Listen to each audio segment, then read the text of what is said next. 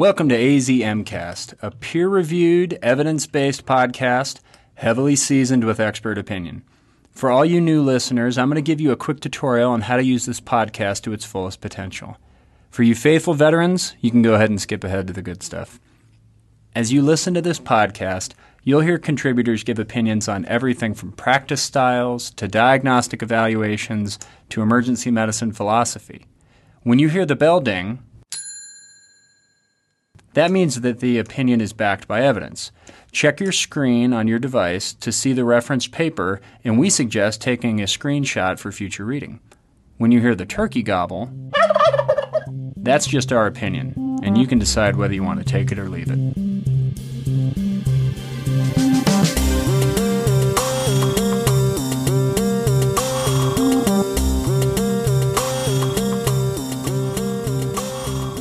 Hi, everybody, and welcome to the June episode of AZMcast. We are closing in on our 7th season of producing AZMcast, and we're starting to get the itch.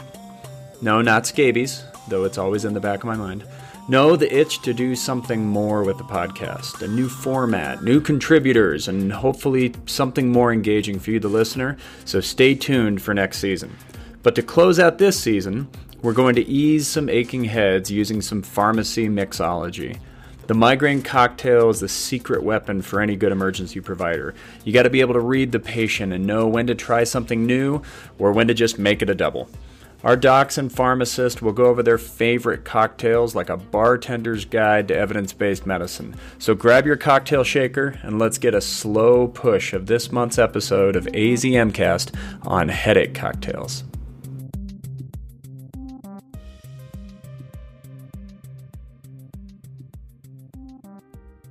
I think we're there. All right, so Brian started this off last time. 3 guys walk into a bar. The third guy ducks. Fourth guy ducks. Fourth guy ducks. But then the first couple people get driven to the emergency department by the third guy because walking into the bar set off a wicked headache. And so that's where we come in. So last time we talked about kind of the workup for these headaches and trying to figure out what was going on. Was there anything bad? And we kind of just petered out near the end saying, no, they're probably all just going to be migraines, which is not exactly true, but that's kind of the gist of what we got to is once you rule out the bad things with headaches, it's pretty straightforward for how you can approach a lot of headaches. You just have to have a keen listening ear for what's different. But then when it comes down to it, most people come to the ER with a headache, not so much because they're worried something bad is happening, but because they just want their headache to go away. It's just a rash at that point. You've ruled out all the bad rashes and all the rest of them. You just give them some Benadryl and steroids, right? Mm-hmm. You just go, well, it's nothing bad, nothing I can obviously tell. So here's all I got. Yeah. So we call it migraine, but does it matter? Does it really matter if it's a specific, would a neurologist call it a migraine or a headache disorder of another type? We're going to treat them the same. So the approach to this is pretty widely varied. So I've had attendings tell me, we'll just give them a migraine cocktail as if that's something that everybody should just be aware of, your typical migraine cocktail. And just like any bartender will tell you, if you just say, what would you like to drink? Oh, I'd like a cocktail. Cool. Would you care to be more specific? There is definitely many ways to approach the treatment of a migraine headache. I've got probably 4 or 5 different steps that I'll go through of like, let's try this, and then we'll try this, and then we'll try this. And I tell the residents when we go in, as soon as you do your history and physical, for the most part, you can figure out if this is going to be a bad headache or if this is going to be a headache that just feels bad. And then I tell the patient, look, my job now is to get you feeling better. And at any point, if you start to feel better, you let us know and you can go home. But if you don't, then let us know and we'll move on to plan B and then plan C and then plan D. And we'll keep going all the way until we get to plan F. And I say, well, do you want to stay in the hospital or do you want to go home and deal with this on your own? Exactly. So the first thing that we'll kind of discuss is one thing that should not really be in your armamentarium for true migraine cocktails is opioids. And yet... But doctor, Dilaudid's the only thing that works for me for all my headaches. How much? How much you got? I had a patient tell me one time they were allergic to 2 milligrams Dilaudid, but 4 milligrams was okay. That's great. So, avoiding opioids is something that is on it's on the American College of Emergency Physicians clinical policy guidelines. It's in a lot of neurology guidelines. It's part of the Choosing Wisely campaign for neurologists to avoid treating headaches with opioids. And yet it's still something patients ask for, and it's still something that I have residents say, well, but that's what the patient wants, and we just want their headache to go away, right? I'll even have some residents say, I know it's not what I'm supposed to give, but this is the only way we're going to get them out of the emergency department. Yeah, I'll use everything I can, and I only save it for if it's going to change an admission versus a discharge. You're given everything. I'll give them one dose of an opiate at the very end. If they say, if you give me that, I'll go home, I may make that barter. And I know it's the wrong thing to do, but to be honest, an admission versus a discharge, sometimes this is the more art of medicine as opposed to the science. So the turkey of medicine. Total turkey, and you can turkey all over that. But that being said, do I give opiates to 99 of 100 patients with headaches? No. This is like the less than 1%. And it should never be first line, second line, third line. It's like last line. I think just for a little bit of background on why we're also anti-opioid when it comes to headache, as we start getting into the more effective therapies, you'll see there's not a lot of distance between, the different, thiazines and some of the other things that are, more considered first-line agents. Most of them have shown that they're better than opioids for this. Opioids just aren't that effective, from an evidence-based perspective. So really, the only reason why somebody would be asking for opioids is more because they want opioids than because it's the only thing that works for their headache. Thought I'd throw that out there. I agree. I'm at the point now where I feel like if the only thing that's going to get their headache gone is an opioid, that's because I'm not actually treating a headache pain at that point. I'm probably treating something else, like either some degree of dependence or anxiety over not having the opioid because they know that's happened before. And I've kind of just stopped altogether. Like I can't remember the last time I gave opiates, even to a patient still reporting headache. And at that point, I don't usually admit very many of them. If I truly think it's a refractory migraine that I haven't been able to control with their usual medicines, and I'm going to be starting something like some weird, ergotamine drip or something, then I'll call neurology. Or if they want to go with the Depakote route, then I'll call neurology. And they often admit these people if they kind of passed my filter in the ER, then I think the neurology respects that. But I do send an awful lot of people home that are still saying my headache's not gone, and if you don't give me opioids, it's not going to get better. And I'll say, well, here's your discharge papers. I really don't. I just print the discharge and it magically happens. I don't have to have these conversations. I have residents and nurses do it for me. So, well said. I thought that was just the pharmacist trick. Oh yeah, no, don't give this guy opioids. It's your problem. Yeah. Well, will you come talk to me with him? No, I don't do that. I'll just give him some Dilaudid then. I do think I can't wear the N95. I do think that it's an interesting point, though. If somebody comes in and they've got their abdominal pain that flares up, and the only thing that works is Dilaudid, how often do we give into that? Versus saying, we really feel like this is more of an opioid dependence issue. We hurt people when we give them opioids too frequently in the emergency department, especially to go home with. And so I know your headache's not any better, but we're just not going to give you opioids. I think that this kind of strays away from being a true, like, what am I going to do about your migraine discussion, and turns into, if you want to think of these in their own, little silos, this turns into a little more of a opioid dependence discussion. Before I'm just going to say, why don't I slip you 2 milligrams Dilaudid and then, beat it. Instead, it's more of a, hey, let's talk about this. If this is really the only thing that's working for you, I don't think you have migraines. I think that you have an opioid issue, and let's talk about how we can help you with that. And I don't think anybody here, as much as we joke about it, no one here is that callous that we're truly just kicking people out the door after giving them a slug of opioids. we're talking with people about this. We're talking to them about some of their opioid use patterns. Do they have other substance abuse issues that we need to kind of address while they're there? And then talking to them about if your migraines are really this bad and they're this refractory, we need to have you see a neurologist, and there are other things we can do. And usually people will kind of split one way or the other at that point. They either are open and they want to listen to you, or they're out of there. When it comes to the true migraines, the people that come in, they've got sunglasses on inside. They've got, they know they've had this before. They have a neurologist, or maybe they don't. They just got a really bad headache. And you have this discussion with them, and it's very clear that they're not looking for a diagnosis. They're not looking to, oh, your headache's not anything bad, you'll be okay. They're like, I just need this headache to go away. So when you line up your armory of headache migraine cocktails, what are you pulling out first? So I definitely like cocktails.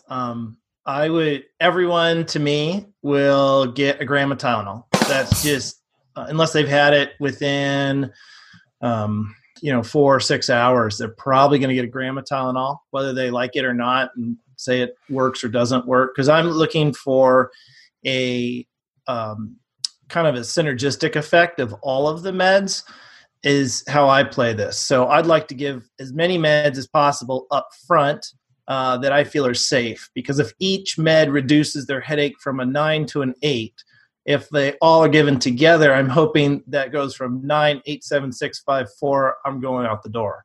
So I'm trying to reset them and get them moving. But Tylenol to me is the safest, easiest. It's an over-the-counter medicine. If they haven't tried at home, maybe they just tried ibuprofen, but it's something that just about everyone can get. And yes, cirrhotics can get a single dose of Tylenol in the emergency room and will not bleed out or go into worse liver failure. It's not a toxic dose. So I start with that. And if you would ask me what my cocktail was 5 years ago, I've definitely changed it from where I'm at now. My number 2 medicine will be an IV, assuming they want to take that. If they don't want an IV, then we switch and go to a different pathway. If they do take the IV, they'll all get a liter of saline. Again, I feel that's a very safe, benign component. We're in Arizona. A lot of people get dehydrated. Headache is a common sign of dehydration. And so it's also very safe and effective. Almost everyone can take a single liter of saline. These people don't look like they're in heart failure. They're usually coming in for headache.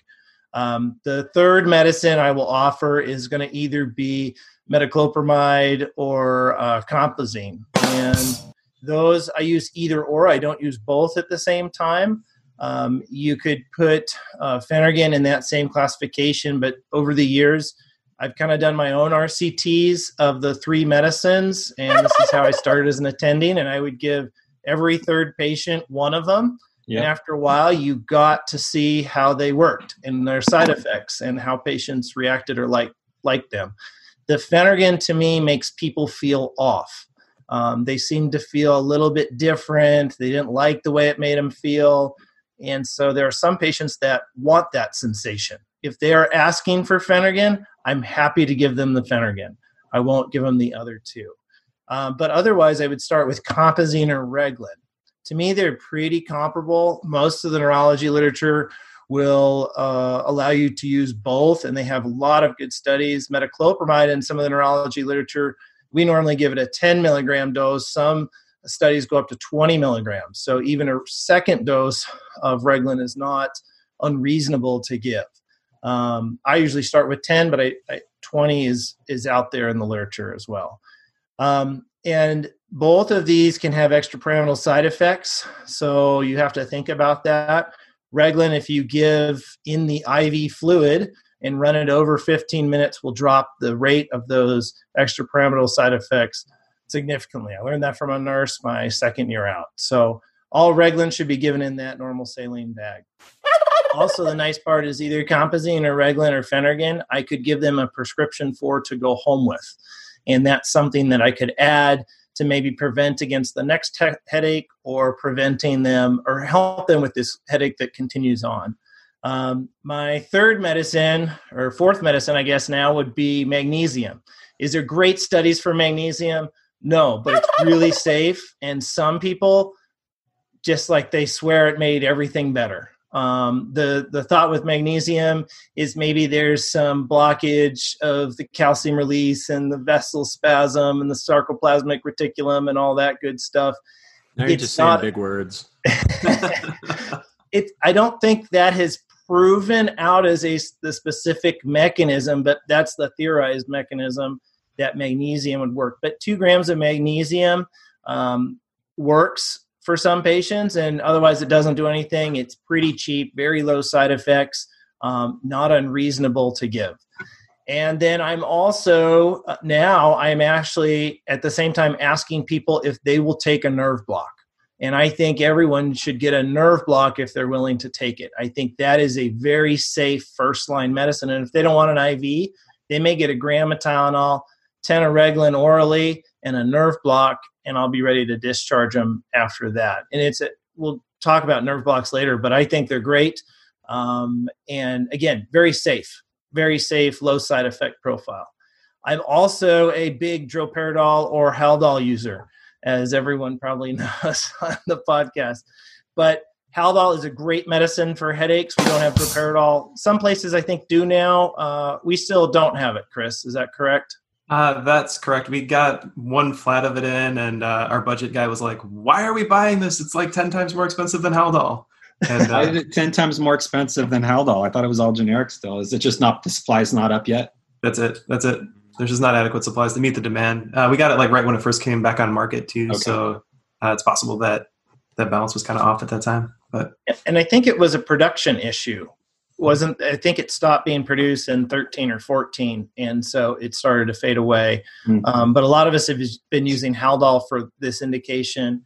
I think it's a great drug for headache. Again, it's working on the dopaminergic. If you order Reglan and Haldol at the same time, you will get a warning from your pharmacy and saying 2 dopaminergic agents, the patient's going to self-destruct. I will tell you, after thousands of cases, I've had no patient self-destruct. You will get some extrapyramidal side effects. That is not uncommon. And if your headache patient says they want to go, that can be good or bad. I would recommend giving some Benadryl and maybe talking to them at that case. I used to give Benadryl in my cocktail as a first line, but if you looking at the literature, I haven't seen that Benadryl truly makes a difference. It's probably more of a preventative ahead of time. I don't want my nurse to call me about the extrapyramidal side effects. If you're doing this, I usually do not do 50 of Benadryl up front. I'll go with the 25 because I'm hoping my Haldol will have more of an effect. I also like to favor Haldol or droperidol in patients that tend to have polycystic ovarian syndrome, histories of depression, maybe some underlying psychiatric disorder. They have abdominal migraines. They have chronic pelvic pain. There's a lot of probably subconscious patients that have underlying stress, so their migraine is probably helped with Haldol in those patients. So that's a lot. I think that was probably 6 or 7 meds or options, but I would consider all of those, and I consider them all up front. What about steroids? You left your steroids off. Yeah, so steroids to me, I do give steroids if patients are frequent cyclers and headaches. So if they tell me, I get headaches probably once a month and I come into the ER every 3rd month, I consider steroids for someone like that. If they say, I get a headache every 2 years, I don't think they're, one that would benefit as much from steroids, because steroids is really not helping the initial headache. It's really trying to prevent the recurrence or the second headache or third headache and decrease the frequency of the headaches that they're coming in for presentation. If I do give it, I do dexamethasone, 10 milligrams IV, and I just give it as a one-time dose. I'm not sending these patients home with a prednisone taper, a Medrol dose pack, which no one should ever prescribe anyway. But I would just give a single dose of the steroids there if you're considering that. Well, I think when Brian says he likes to use all the medicines up front, I think he literally means all of them. like any medicine that's available. If you come in and see Brian, you're probably going to get it. Multiple different routes sometimes as well. But Brian, what is your orifices? Orify. Brian, what, just to kind of like put these all together. So you have a bunch of different medicines that you like to give. What is your goal when you're giving all these medications? So my goal is a Control-Alt-Delete and reset the patient. And seriously, I am totally okay with that. My goal is to put them out for a little bit of time or restart their cycle of pain that caused the headache. And I will shut the door, turn off the lights, and say, let me know when you're ready to leave. I mean, that's why we were trying propofol for a while. We were giving propofol just to reset. I mean, I think our own Dr. Mosier did a study on that early on. Yeah, he likes to talk about that study too. Does he? Yes. But yeah, that's my goal, is to try to reset. I think with any pain cycle, you're trying to stop the cycle from going. And for this, it doesn't always mean that you're going to get eradication. You're trying to get improvement to the point, like with any pain control, where the patient feels comfortable and can manage that pain level at home or somewhere else. And that's what we're trying to do with any pain control. So it's not that you're bringing them from a 9 to a 0. If 9 to a 7, they're like, yeah, I feel good. I don't need any more meds. Thanks so much. That's fine. You can send that patient home. So this is where numerical pain schedule or pain scales don't matter to me. It's really the question you should be asking if you're talking about headache or any pain should be, do you want anything else for your pain? And if they say no, you're done. You're at a point where the patient is happy and you don't need to push it any further. Yeah, I try to phrase it that, I can't promise you I'm going to completely take away your pain. I just want to make this manageable, of where you feel like you can go home, you've gotten a little break in your pain, you've seen a little light at the end of the tunnel, you've gotten some relief, and you can deal with what you've dealt with for years with migraines at home. You just couldn't get that breakthrough right now. So for my cocktail, I'm aligned pretty much with Brian. I for a while was strictly like Haldol first line agent kind of person, and I still feel like Haldol's fine as a first line agent. But I've been playing around with different combinations, Compazine, Reglan, and the Haldol, and I've found that I get pretty much the same efficacy with all three of them. I know the studies show actually Compazine barely beat out the others, but they also had increased akathisia, and I totally have seen that. I've seen increased akathisia with the Compazine. I still see it with the Reglan. I still see it, of course, with the Haldol. But I'm pretty much on the fence between whether I'm going to give you Reglan or Haldol. And then I thought, well, wait, if I'm on the fence between the two, and I know one is less sedating, why not just go with that one? So I'd say for the past year, my first line's probably just been Reglan. But I really sometimes just for some sort of like subtle vibe I get from the patient, I feel like, you're a Haldol patient today, and I'll give them Haldol. Brian mentioned this, but I wanted to just bring it up. If you're running a busy ER, you've treated your patients, you're kind of relying on the nurses to give you feedback, like when someone's ready to go. That's normal. That's good. But if you've given somebody some medicines that can cause akathisia, and like 20 minutes, 10 minutes later, the nurse is like, hey man, the doctor, can you give me the paperwork? This patient's like itching to leave. They're ready to go, man. Their IV's out. They're itching to go. Do not print papers and just give them to the nurse and have them discharge the patient. You have to go see that patient because they are tripping balls right then. And they're jumping out of their skin. And every person you talk to with akathisia, if you ask them if it feels horrible, sometimes they can't really describe how it feels. They just know they're in the wrong place. They feel like they need to leave.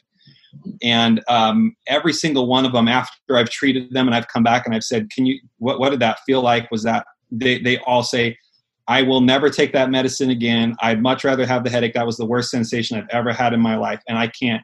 The idea of sending somebody home with that sensation, having them have to endure it for hours is cruel. And so just make sure that you don't miss the akathisia. So with that, do I give Benadryl in my cocktail? I'll be honest. For when I was a resident, I would always write the order, give Benadryl. 20 minutes later, give whatever my antiemetic was going to be, my Compazine or Reglan. And guess how many times the nurses did that? A big fat 0, I'm pretty sure. So I would always give them like a hard time and say, you know, my patient's having akathisia. I told you to give the Benadryl first. At some point, you have to realize that there is a theoretical way of practicing and a practical way of practicing. And I tried to implement it. It didn't work. So for me, it's not a practical way to practice. So I said, well, what happens if I just don't give the Benadryl at all?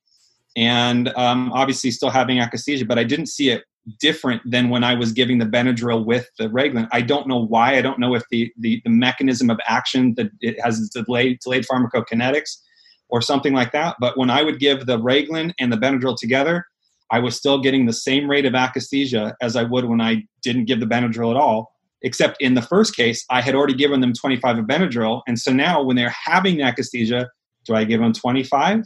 Or do I give them 50 and make it a too much? So I found I was actually more liberal with my Benadryl after they had the akathisia because I knew I could give them like a full 50 and totally knock it out. So that's kind of how I practice. I usually don't give Benadryl just willy-nilly with my initial cocktail. I make it a point to go check on the patient 20 minutes or so afterwards, make sure they're not having akathisia. Sometimes I'll even tell the patient what that sensation can feel like, and I'll tell them it's not an allergy, but it's a really bad side effect. If you start feeling that way, I don't want you to grin and bear it and tough it out. I want you to push the buzzer and have them come, and we'll give you medicine to make it go away. The next thing that is often thrown out there that Chris and I were talking was in vogue for a while, not so much anymore, are the triptans, sumatriptan. Just give them a sub-Q dose, knock out their headache. They get to turn around in just a matter of minutes, and then they're good to go. And there's a reason why you don't see any of us doing that anymore. You want to tell your story without any protected health information or protected colleague information? Provider information? I don't think he would care, but I'll protect him. So, you know, when Aaron and I were in residency together, there was a phase where we were all trying sumatriptan, usually as a sub-Q injection. And we were pretty particular in our patients. Like if someone came in and said, I've been having 3 days of headache, we wouldn't give it. But if they said, you know, my headache just started, we would use it as an abortive agent, which is really what it's for. And we did have, I would say, honestly, a fair amount of success. I don't think it was better than any of the other drugs by any stretch, but it was kind of elegant because you could just give a quick sub-Q injection in certain populations. Their headache would go away, and you didn't have to deal with putting in an IV and all the other medications, waiting for side effects to possibly pop up, except in this one instance. And one of our colleagues was treating a patient actually, I even remember the room, it was room 23. And she was a 20-something-year-old female, no prior medical history, comorbidities or whatever. She was just having like a migraine. She was the perfect setup for this to get the sumatriptan because her headache had been pretty recent. So my co-resident gave a injection of the sumatriptan, and she developed chest pain shortly thereafter. They got an EKG, and she had a full STEMI appearance on her EKG. They ended up having to admit her, and you know, she obviously just had that severe vasoconstriction in just the wrong vessels. And so it wasn't that one instance that caused us to stop using sumatriptan. It kind of just went out of vogue all on its own. But that's one thing you need to definitely be careful of. Obviously, you don't give it to anybody who has a history of coronary disease or stroke risk. It's also a lot of patients have tried triptans at home and they didn't work, and then they're coming in to see you. So to me, it doesn't make sense to redose a triptan. What's interesting, though, I think in a lot of medical schools, they still teach triptans as first line for headaches, as in the pharmacology courses, which is kind of interesting because it's not a first line for us. But maybe they're focused more on an outpatient setting or some other modality. But yeah, I agree with you. I don't use triptans at all. I think most of the literature that shows that it's effective is in a private practice neurology clinic. It's not in the ED. And you could argue that the ED is not first line management for migraines. If you're coming to the ED, you've tried some things. So now we're kind of at the last lines. These are, once I'm getting to this point where I'm really doing last line of defense kind of stuff, I'm thinking about calling neurology because I want their buy-in, because if I really can't get this patient to feel well enough to go home, and they are still in tears, they've gotten no relief, and they've had a complicated past medical history with migraines, then I'm starting to think about some of the other things. Usually what they will recommend when I call them is they'll say, well, have you tried magnesium? Yes, we've tried that. And they like to try valproic acid as well, which has some efficacy in patients with migraines. I'm not very quick to just give them a load of valproate and then send them out. I usually like to have a neurologist on board with that. But I'm also in a tertiary care center where we have residents who we can call at all hours of the night, and they just expect to be up at all times. That may not be something that you can do in your private practice setting. So there is literature behind it that says that it is efficacious in aborting migraines, and it might be something that you add to your migraine armamentarium that's not something right up front. And then, Brian, you like to do cervical blocks right off the bat. I haven't had the same luck, which probably means I'm not as good of an aim as you. But tell me what you do when you approach these cervical blocks and what you're using and what your kind of approach to these patients is. Sure. So to me, there's two cervical blocks I use. I think both can work very well immediately. So I'm talking 15 minutes, they'll get a resolution of the headache and be ready to go, or they just won't work. But the nice part is they're both very safe. So the first one is a greater occipital nerve block, and you can do that via landmark or ultrasound guided, depending on what you want to do. This greater occipital nerve, you're going to feel the inion on the posterior occiput of the scalp and the mastoid process. And if you put your fingers on both of those and go right in the middle and I usually ask them which side does it hurt the most, and whatever side it hurts the most, that's the side I'll usually go to. And in between those two points of anatomy, you can inject kind of in a field block. I'll go down and then aim left, aim right, and massage in. There's only one anesthetic I use for everything. It's lidocaine with epinephrine. I think it acts on fast. It stays on. It doesn't have any of the side effects that I'm worried about with the overdoses of some of like the bupivacaines and stuff like that. So I only use one medicine for this. And so how much am I giving in an area? Probably 4 to 5 mils spread out in that area. And the nice part is if you go too deep, you're just going to hit the bone. So you're not going into their spinal canal or anything like that. And it's pretty well tolerated. You have to let the patients know the sensation on that side of the head may feel altered. And I explained to them, this is similar to a dental block that your dentist is going to do before they work on your tooth. So it's not some, multiple painful sticks. It's pretty similar to that. And it's pretty well tolerated. I have the patients in a seated position. You clean the area with an alcohol prep and do an injection.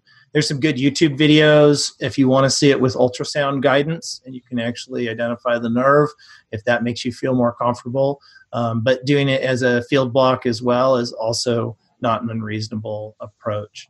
The other block that I used first is called pericervical block, or if you look in the literature, is the Mellick injection, Mellick, and that's after Larry Mellick, who's an emergency physician in Atlanta.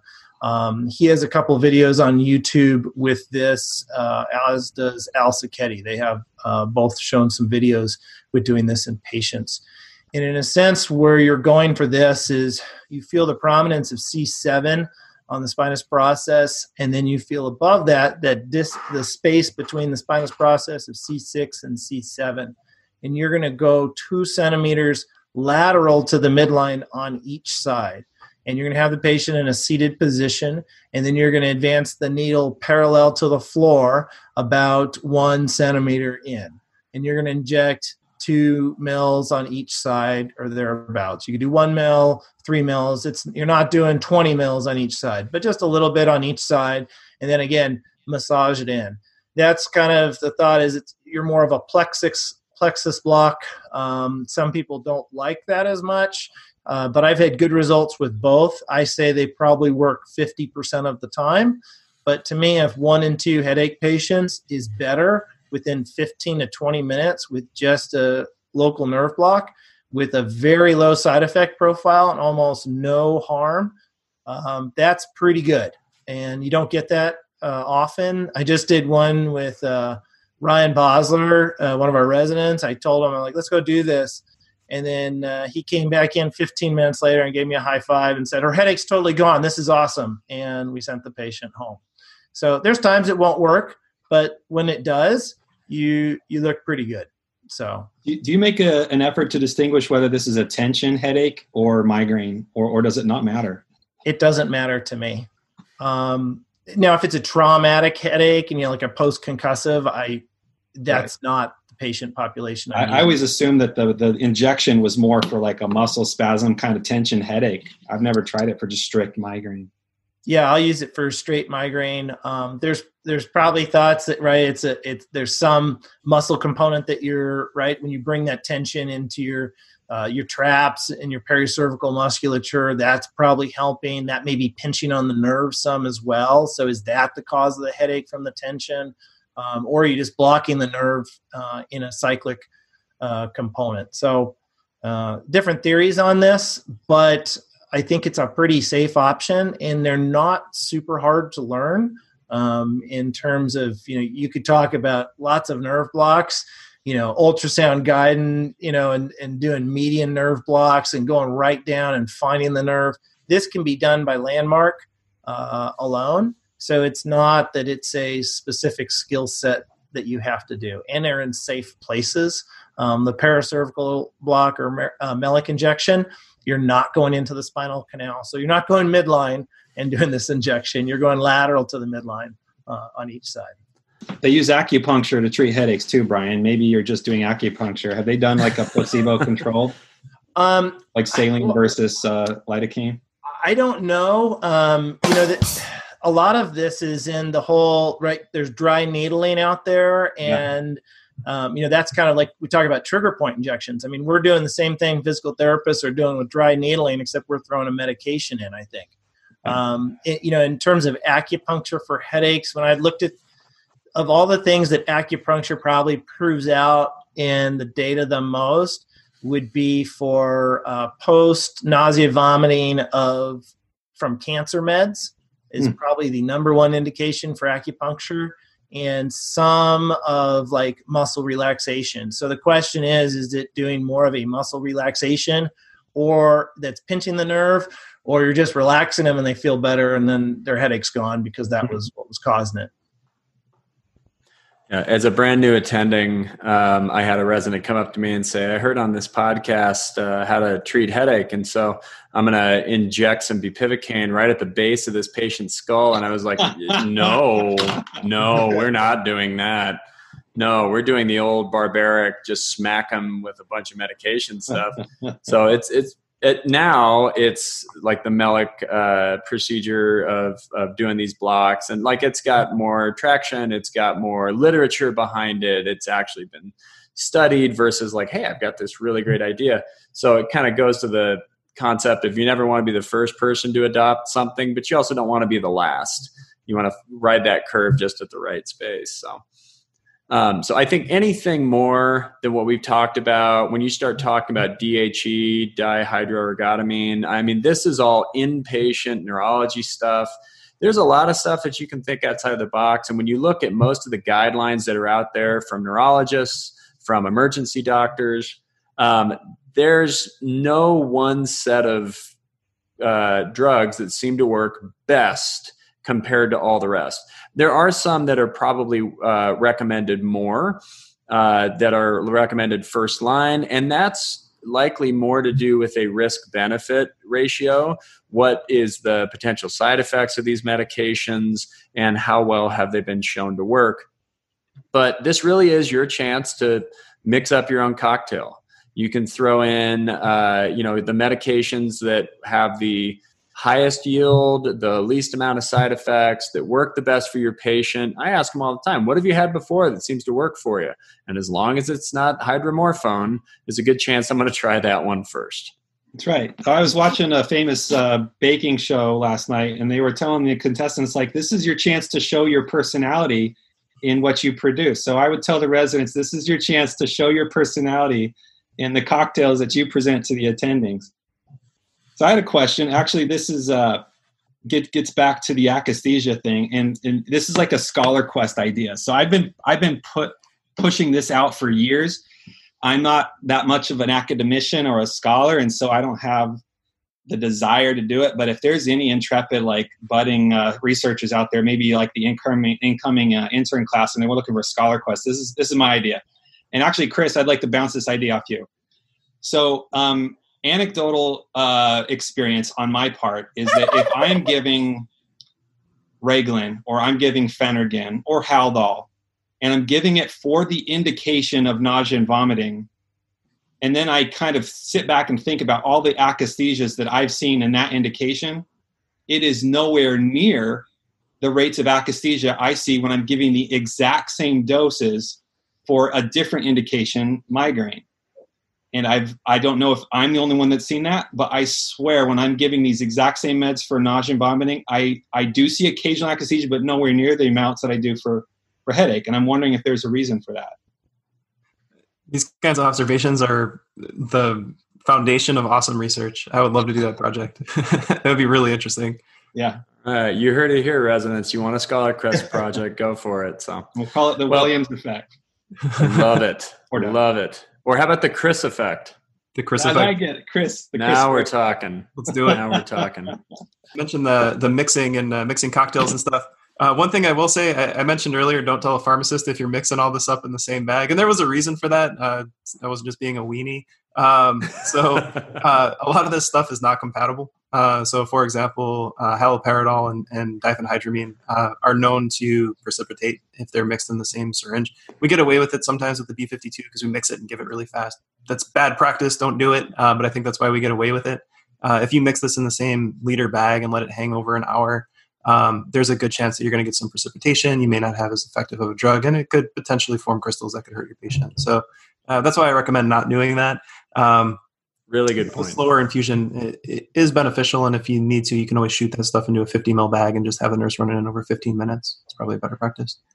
The only medicine I have the nurses put in a bag would be Reglan. So the rest are usually pushes, and that's just because of the delay in that. And to be honest, I think if you bolus them that liter and you get the 10 mgs of Reglan over a 15-minute period, you would have a very similar effect. The hard part is a slow push of Reglan at the bedside is time-consuming for nurses and hard to do. But like a lot of these meds, I agree with Chris. I use ketamine for pain control, and I put it run it over 15 minutes. In a small 150 ml bag, and you can do that pretty well. Since I brought up ketamine, that's one drug that everyone likes to talk about. But I think if you look at the literature on ketamine for headache, this is probably the one indication ketamine does not work. So just, you may hear be like, well, let's try ketamine.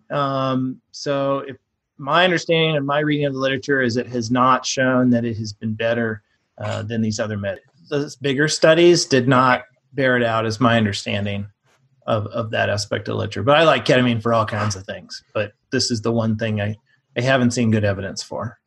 That's too bad. I know. I've still tried it.